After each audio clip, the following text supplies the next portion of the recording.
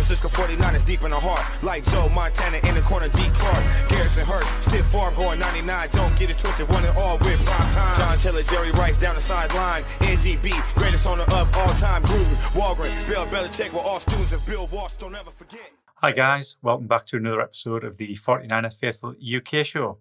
On today's show, I'm joined by Naji Carrara, Paul Hope and Gareth Ellis. Hi guys, how are you doing? Good evening. Good afternoon. Good morning. Good morning, Hello. evening. And Hello. Okay, so today we'll keep this short, so let's get cracking with the game. I think it's fair to say that I think all of us need to start predicting scores with our heads rather than our hearts. I think we can all agree on that. Well, to be fair though, we didn't know that Ayuk and Trent Williams and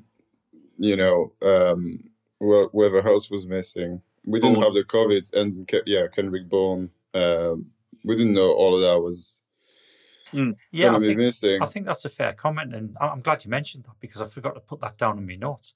I think it's quite odd that because of the number of injuries we've already had, and then we've had 3-4 players put on the COVID list for a false positive, I think it's quite strange that the NFL forced this game to go ahead purely because it was Thursday night football and the money. I don't think that definitely doesn't sit well with myself. I don't know about you guys. No, definitely not. I think, especially when you saw games being postponed or swapped places for one player. And I understand that the situation has changed a lot compared to week 2 or 3 or whatever. But yeah, when you see the Patriots-Chiefs games getting pushed a day or two because Cam Newton's got COVID, and it impacts the game or whatever. What about this one? I mean, it's not even just us, is it? They didn't have any running back if Aaron Jones didn't suit up, which was kind of up in the air. So I don't know. Yeah, I don't really like it. It's kind of like double face almost. Some people get treated one way, some people get treated another. I mean, well, it is what it is at this point. I think our season has just been that kind of season anyway. If it's going to happen to somebody, it's going to be us this year. Yeah, it's come up on a Thursday night, hasn't it? As if we were playing Sunday, all those guys would have played. So, obviously it's our first run in with the COVID, and it's happened on our short week, obviously. So nothing surprises me about this season anymore. I'm just happy to see that the stadium is still standing. So Yeah. Okay, so let's talk about the game. What was your view of the game, Naji?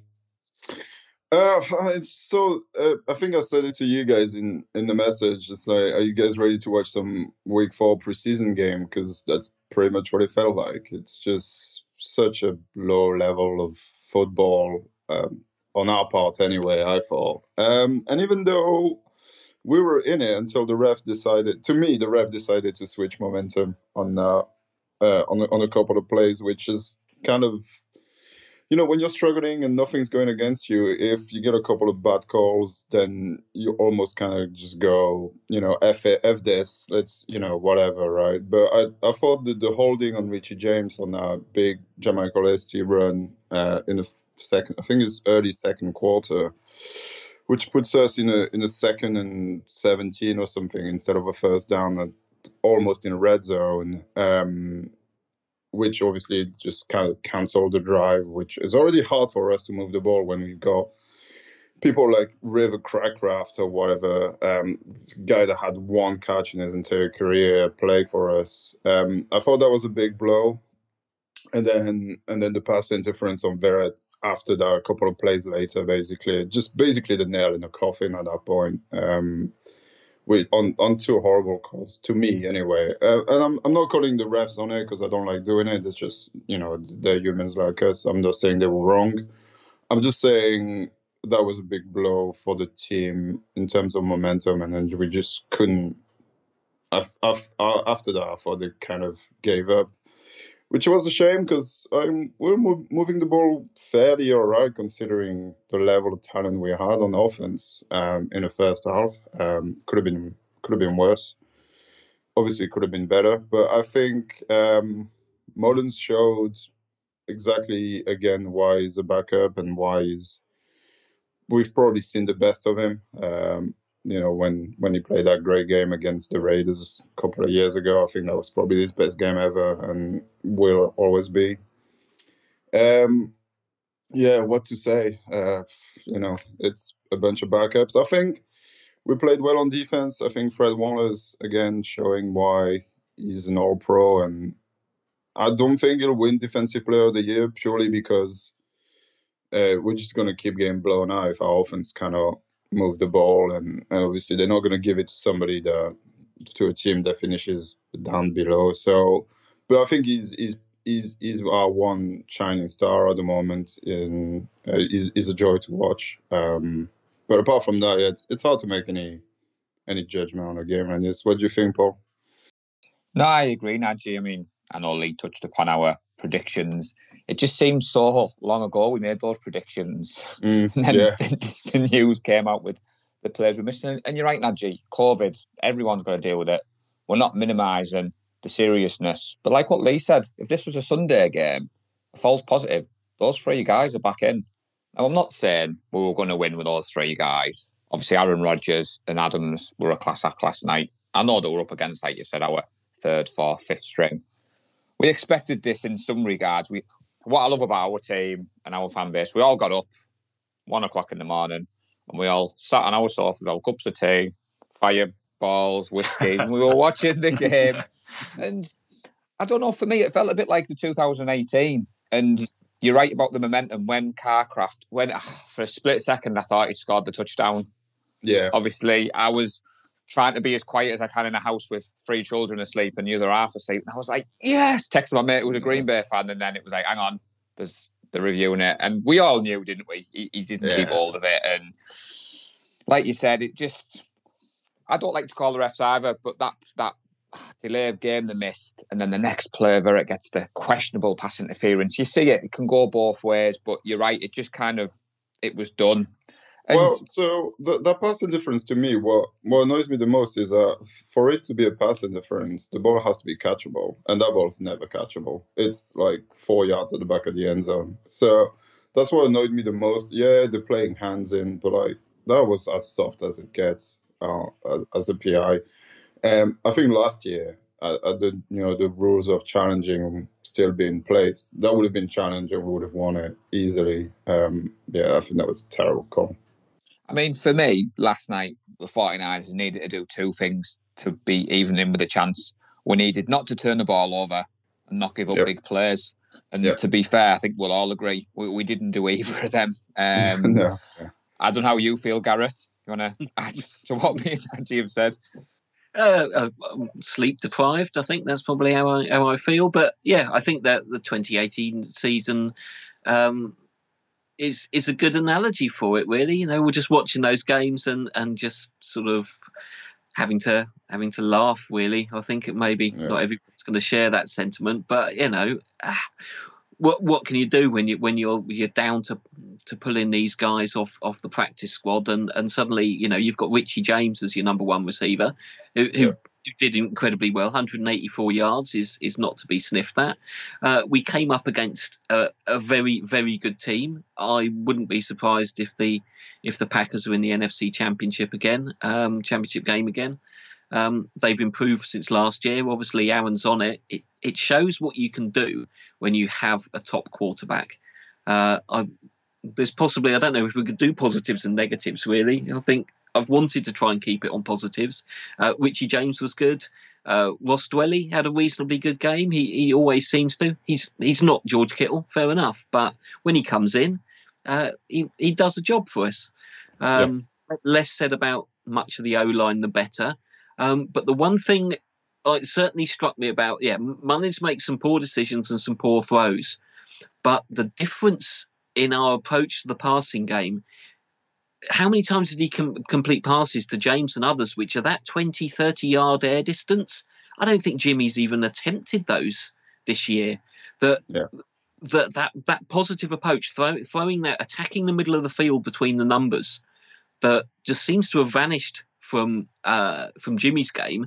And Mullins is happy to give it a go. Now, whether that's the play calling or obviously the management perhaps of Jimmy's injury. I don't know, but it was at least nice to see the offense really kind of trying to go for it with some chunk plays. It might be the fact without our running game, we knew we couldn't sort of chew the clock and go for long 6-7 minute drives.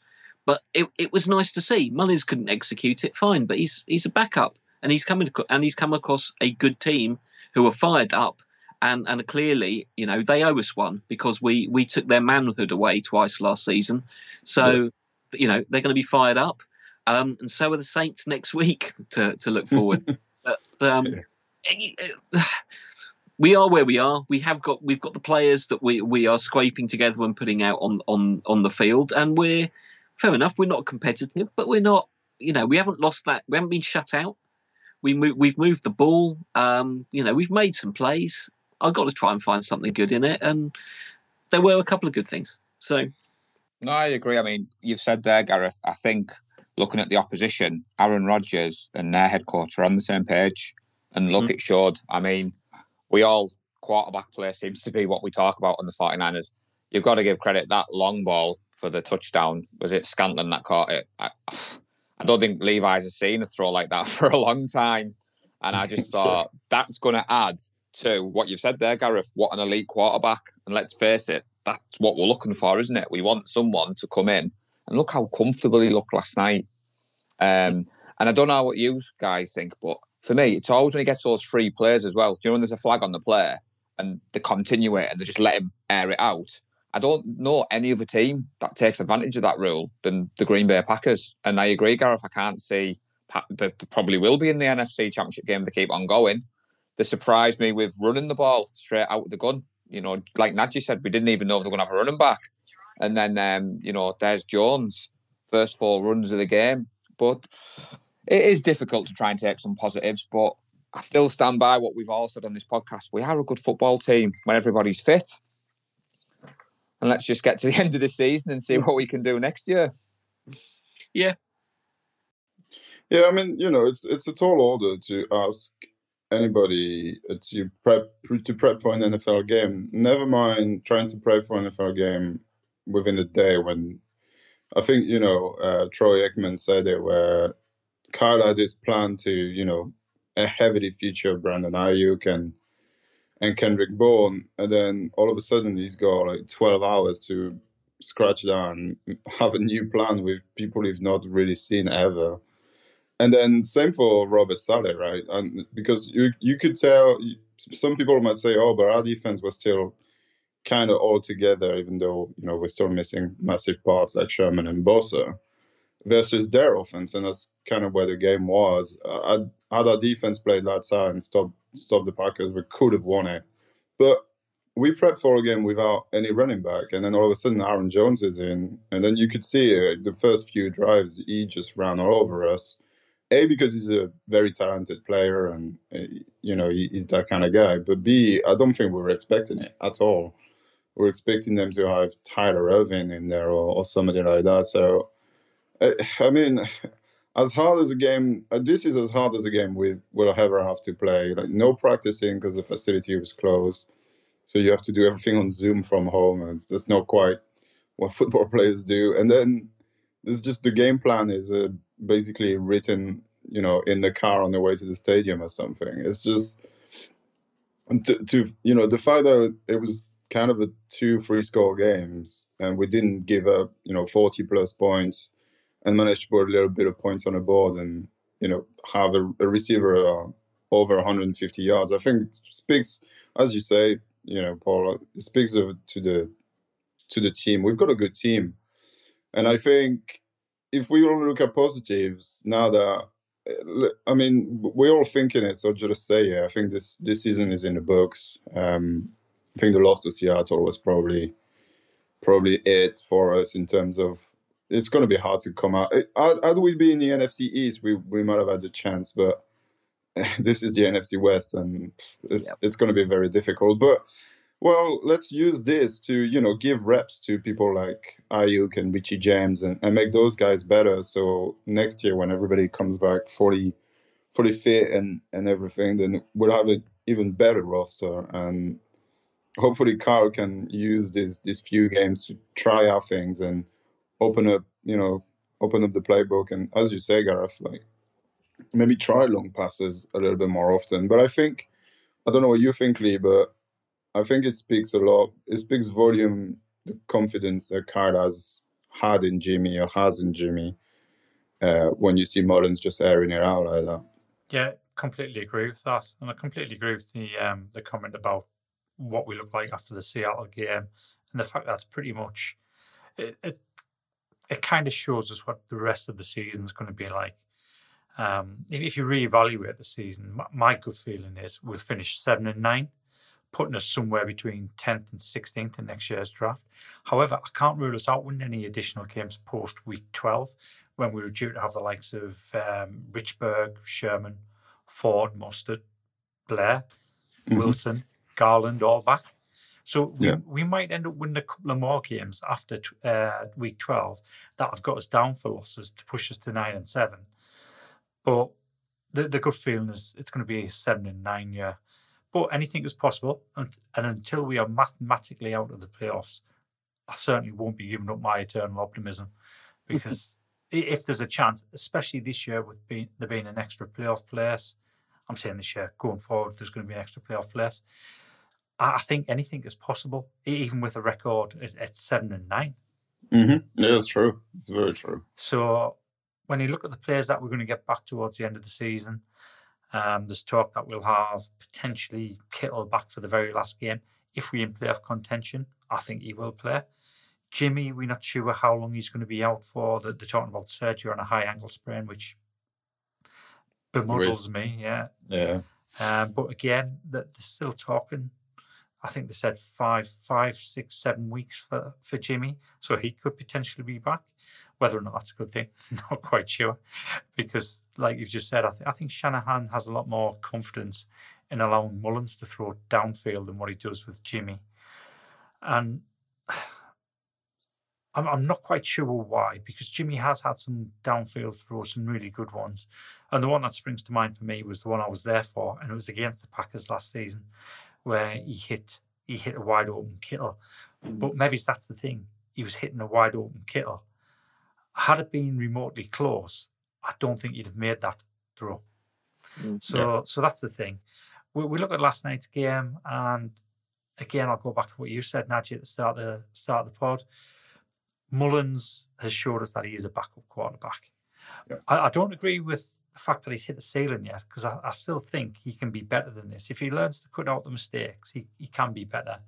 But last night, he showed us where he was good, make some good throws. He also showed us where he was poor with the interception and some debatable throws to try and get the ball out when he was getting sacked. So he needs to think about that sort of stuff. And I'm going to hold my hands up and say Justin School was my fault. Because after the last podcast, and I mentioned about trading Trent Williams because Justin School did admirably last season, he absolutely stunk the place up last night. They absolutely pounded on him, picked on him all game long. So I'll hold my hands up there and say that's potentially my fault. Sure, but also, Trent Williams went down with COVID on Wednesday morning or whenever they decided. So how much has Justin School played this season? You can't just rack up to, turn up and expect to be in form, especially versus somebody like Za'Darius Smith or Preston Smith. These guys they're not the best pass rusher, but they're pretty good. It's not that easy to just, you're playing. Okay, well, good luck out there. You've not been in for almost a year or whatever. So just get up to game speed in like a day. After traveling to Seattle, I just can't really fault anybody for a performance like this. On the short, it's already hard to play on the short week when you have your full team. Never mind when you've got fourth string. But when you've got Brunskill playing center, who was next to play center if Brunskill was hurt? It was Kyle Cohen and start snapping the ball or something. It's just, at this point, you can't really say anything to anybody. It's just difficult as it is. You're right, it is. The O-line didn't have a good day at all. But it was completely shuffled, as you said. Yeah. There was people trying in different positions. I think we saw the guy we drafted, Colton McKivitz. I'm sure I saw him in a couple of. He was, yeah. And Tom Compton. It's an interesting question. I don't know that Jimmy would have had a better game than Mullins with that O-line, no run game and no receivers. So yeah, some of those are on poor decisions. But Mullins he's got nothing to lose. He's trying that. Yeah. That third down where he did throw the interception. He's like, well, I'm going to eat the sack. He's got nothing to lose as he gets. If he sits on the bench for the rest of the season, he probably gets cut. If he goes out and throws several interceptions, he gets cut. He's I think trying to do something positive. Yeah. And as you said, Lee, maybe this is only what, his 11th or 12th start across 2 or 3 seasons. He needs some time to warm up, get in a bit of a rhythm. Hopefully he'll be given another game against the Saints. It's in a dome. Hopefully some receivers will be back. Hopefully Trent Williams will be looking after his blind side, and we might get a better chance to see what he can do. So you can't escape his poor performance, but other than perhaps a handful of people, where was there a good performance on the offensive side? I think it's fair to say as well, Gareth, as fans, we were all given Mullins that benefit of the doubt that we've probably given Jimmy for other reasons this season. Like you said, Gareth, the O-line wasn't there.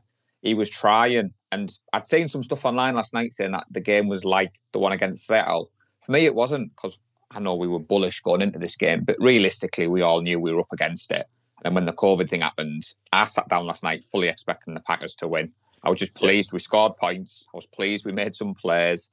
And I was pleased with certain aspects of Mullins. There was that one in the first half where it looked like 4 of them were absolutely about to nail him, and he just got the ball away. And I thought, do you know what? Jimmy wouldn't have got that ball out there. He would have done his little spin thing. His little pirouette. And you're right, Gareth. I think for me, just leave Nick in. There was some call last night for CJ to come in. Why? Let Nick have a run at it. Like you've got to give a few games to warm up and see what he can do. I thought those passes over the middle, there were a couple of very errant ones, but obviously he connected with Richie James for some 20, some 30-yard completions. I was looking at those, and I think Jimmy wouldn't have hit those because he'd have already checked it down to McKinnon and we'd have got 3 yards and punted. So at least he's looking down the field. He's constantly looking past the chains in a way that Jimmy just has looked down the field. Oh, there's nothing. I'll drop it down to McKinnon. We get 3 yards. It's 4th down. We're out. I saw that too much. At least Mullins was having a crack. So, like Najee said before last night, we knew it was like a pre-season feel. I know the NFL were trying to build it up as an NFC Championship rematch. Yeah. We had 3 players that played. None of the main offensive starters touched the ball. Like you said, Najee, it wasn't an NFC Championship rematch. It's not as if Nick Mullins was the only change. I could understand a bit of criticism today if we were sat here and we had the same O-line, same defence, and the only change was Mullins for Garoppolo. It wasn't that. So I'm not too disheartened, but I didn't quite reach for the fireball last night, Lee. I kept myself sensible. Not sure about you. No, I didn't have anything to drink last night. I'd have been fast asleep if I'd done that. Yeah. It wasn't super entertaining as well, wasn't it? But it could, as I said earlier, I think the refs decided to switch the momentum of the game, and if Craycraft, whatever his name is, Carcrash, yeah, catches that ball and it's 7-7, and then maybe the defense makes another stop and we go on top. Maybe we win this game. It wasn't actually. It was a beat down as soon as they got momentum. Devontae Adams and Rodgers showed why they're elite and top. But it wasn't. We could have been closer and we could have won that. It's just everything was against us, and it's hard to win already. Never mind like this. There is another positive that we all missed. The 49ers had a sack on the quarterback by Willis. I know, That certainly made me feel like, the good old days. Yeah, I was going to mention that. Good to see the guy we just traded for at least step up and have something. Yeah. I didn't really want to single out too many people, but you might remember last season we had a guy on our defence called Eric Armstead. Apparently, he still plays for us. He's just been anonymous this season. I know it's tough on the D line, but he's the big earner there. Somebody's got to provide some spark and leadership, and he's just anonymous. Well, I don't think he actually is. I think he's getting a lot of attention, and we've said it a couple of 3 weeks ago. He's not going to get the numbers Ego and Buckner over there and Boss over there and Ford over there because well, he used to get one-on-ones. Now he's probably getting double team on every single snap because he's our best D line, and people know we're not blitzing, so you can afford to even maybe triple team him sometimes. But I do think he's playing at quite a high level. He's graded quite high on PFF. It's just defensive. I mean, just if you look at stats, yeah, he doesn't have sacks, but he also doesn't really allow. If the run goes his way, usually he gets stopped. He's plugging gaps. He's doing his job. I mean, it's difficult. Lineman is ugly work. And, there's a reason there's no stats for all offensive lines. And the only stats that really matters for defensive lines somehow is sacks. Well, they do way more than just those two things, I think he's playing well. I understand that he doesn't look like it, but he's not Aaron Donald, that's for sure. And, I mean, yeah, I'd like to see more. I agree. I'd like to see him, in people's face and stuff. But it's not easy when you basically by yourself and you've got a rookie next to you that's learning and is making a few mistakes here and there. But I mean, I think he'll get there eventually when Kinlaw and Bosa's back and D Ford decides to play for us at some point. Chemistry is a thing as well. You play with the people next to you, and if you don't really know what they're going to do or how they're going to react to certain plays, you have to account for that and take a step slower or something. So, I mean, I think that's the least of our worries, Armstead. And if it turns out not to be good, we can save a lot of money by getting rid of him again. I think it was I agree with both you and Gareth Nagy. To be fair, Gareth, I was on the same page last night. I was thinking, the fact that he's got the new contract, we let Buckner go. And I think that's the thing at the back of our minds, isn't it? Buckner's gone into the Colts and the Colts are playing well. And I know Armstead's contract was more team friendly, like Nagy said. And I think that's another reason why I'm remaining positive. When you look at the way our team's set up, we've got some possible cap room moving forward. We talked about in the last podcast, we can get rid of Jimmy if needs be. Like Nagy said there, if Armstead isn't up to scratch, they can get rid of him. So it's going to be a lot of changes if people don't ship up, But it is a difficult one with the team we had out last night. But we've got the Saints to focus on. Brings back good memories of our time in Edinburgh last year. Yeah. Yeah. Same again, please. Yeah. Oh, yeah. That would be fantastic. Yeah. Right, guys. Thank you very much for joining us. Thank you. And like I said, we've kept it short this week. Shorter than previous episodes anyway. So Paul can now go and crawl back into bed and catch up on his beauty sleep. Thank you. Nagy can continue drinking all over the weekend. Yep, that's the plan. Got nothing else to do anyway. And Gareth, you need to get yourself back to work. Yeah. Thanks once again to everyone that listens to the show. We'll be back next Friday with the preview show for the Saints game. If you haven't done so already, please rate us on iTunes and remember to subscribe to ensure you get the latest podcast when they are released. Also, check out our YouTube channel by searching for 49ers Faithful UK. Until next week, stay safe and go Niners. Go Niners. Go Niners. We love the San Francisco 49ers deep in our heart. Like Joe Montana in the corner, D. Clark. Garrison Hurst, stiff farm going 99. Don't get it twisted, one and all with prime time. John Taylor, Jerry Rice down the sideline. NDB, greatest owner of all time. Gruden, Walgren, Bill Belichick were all students of Bill Walsh. Don't ever forget.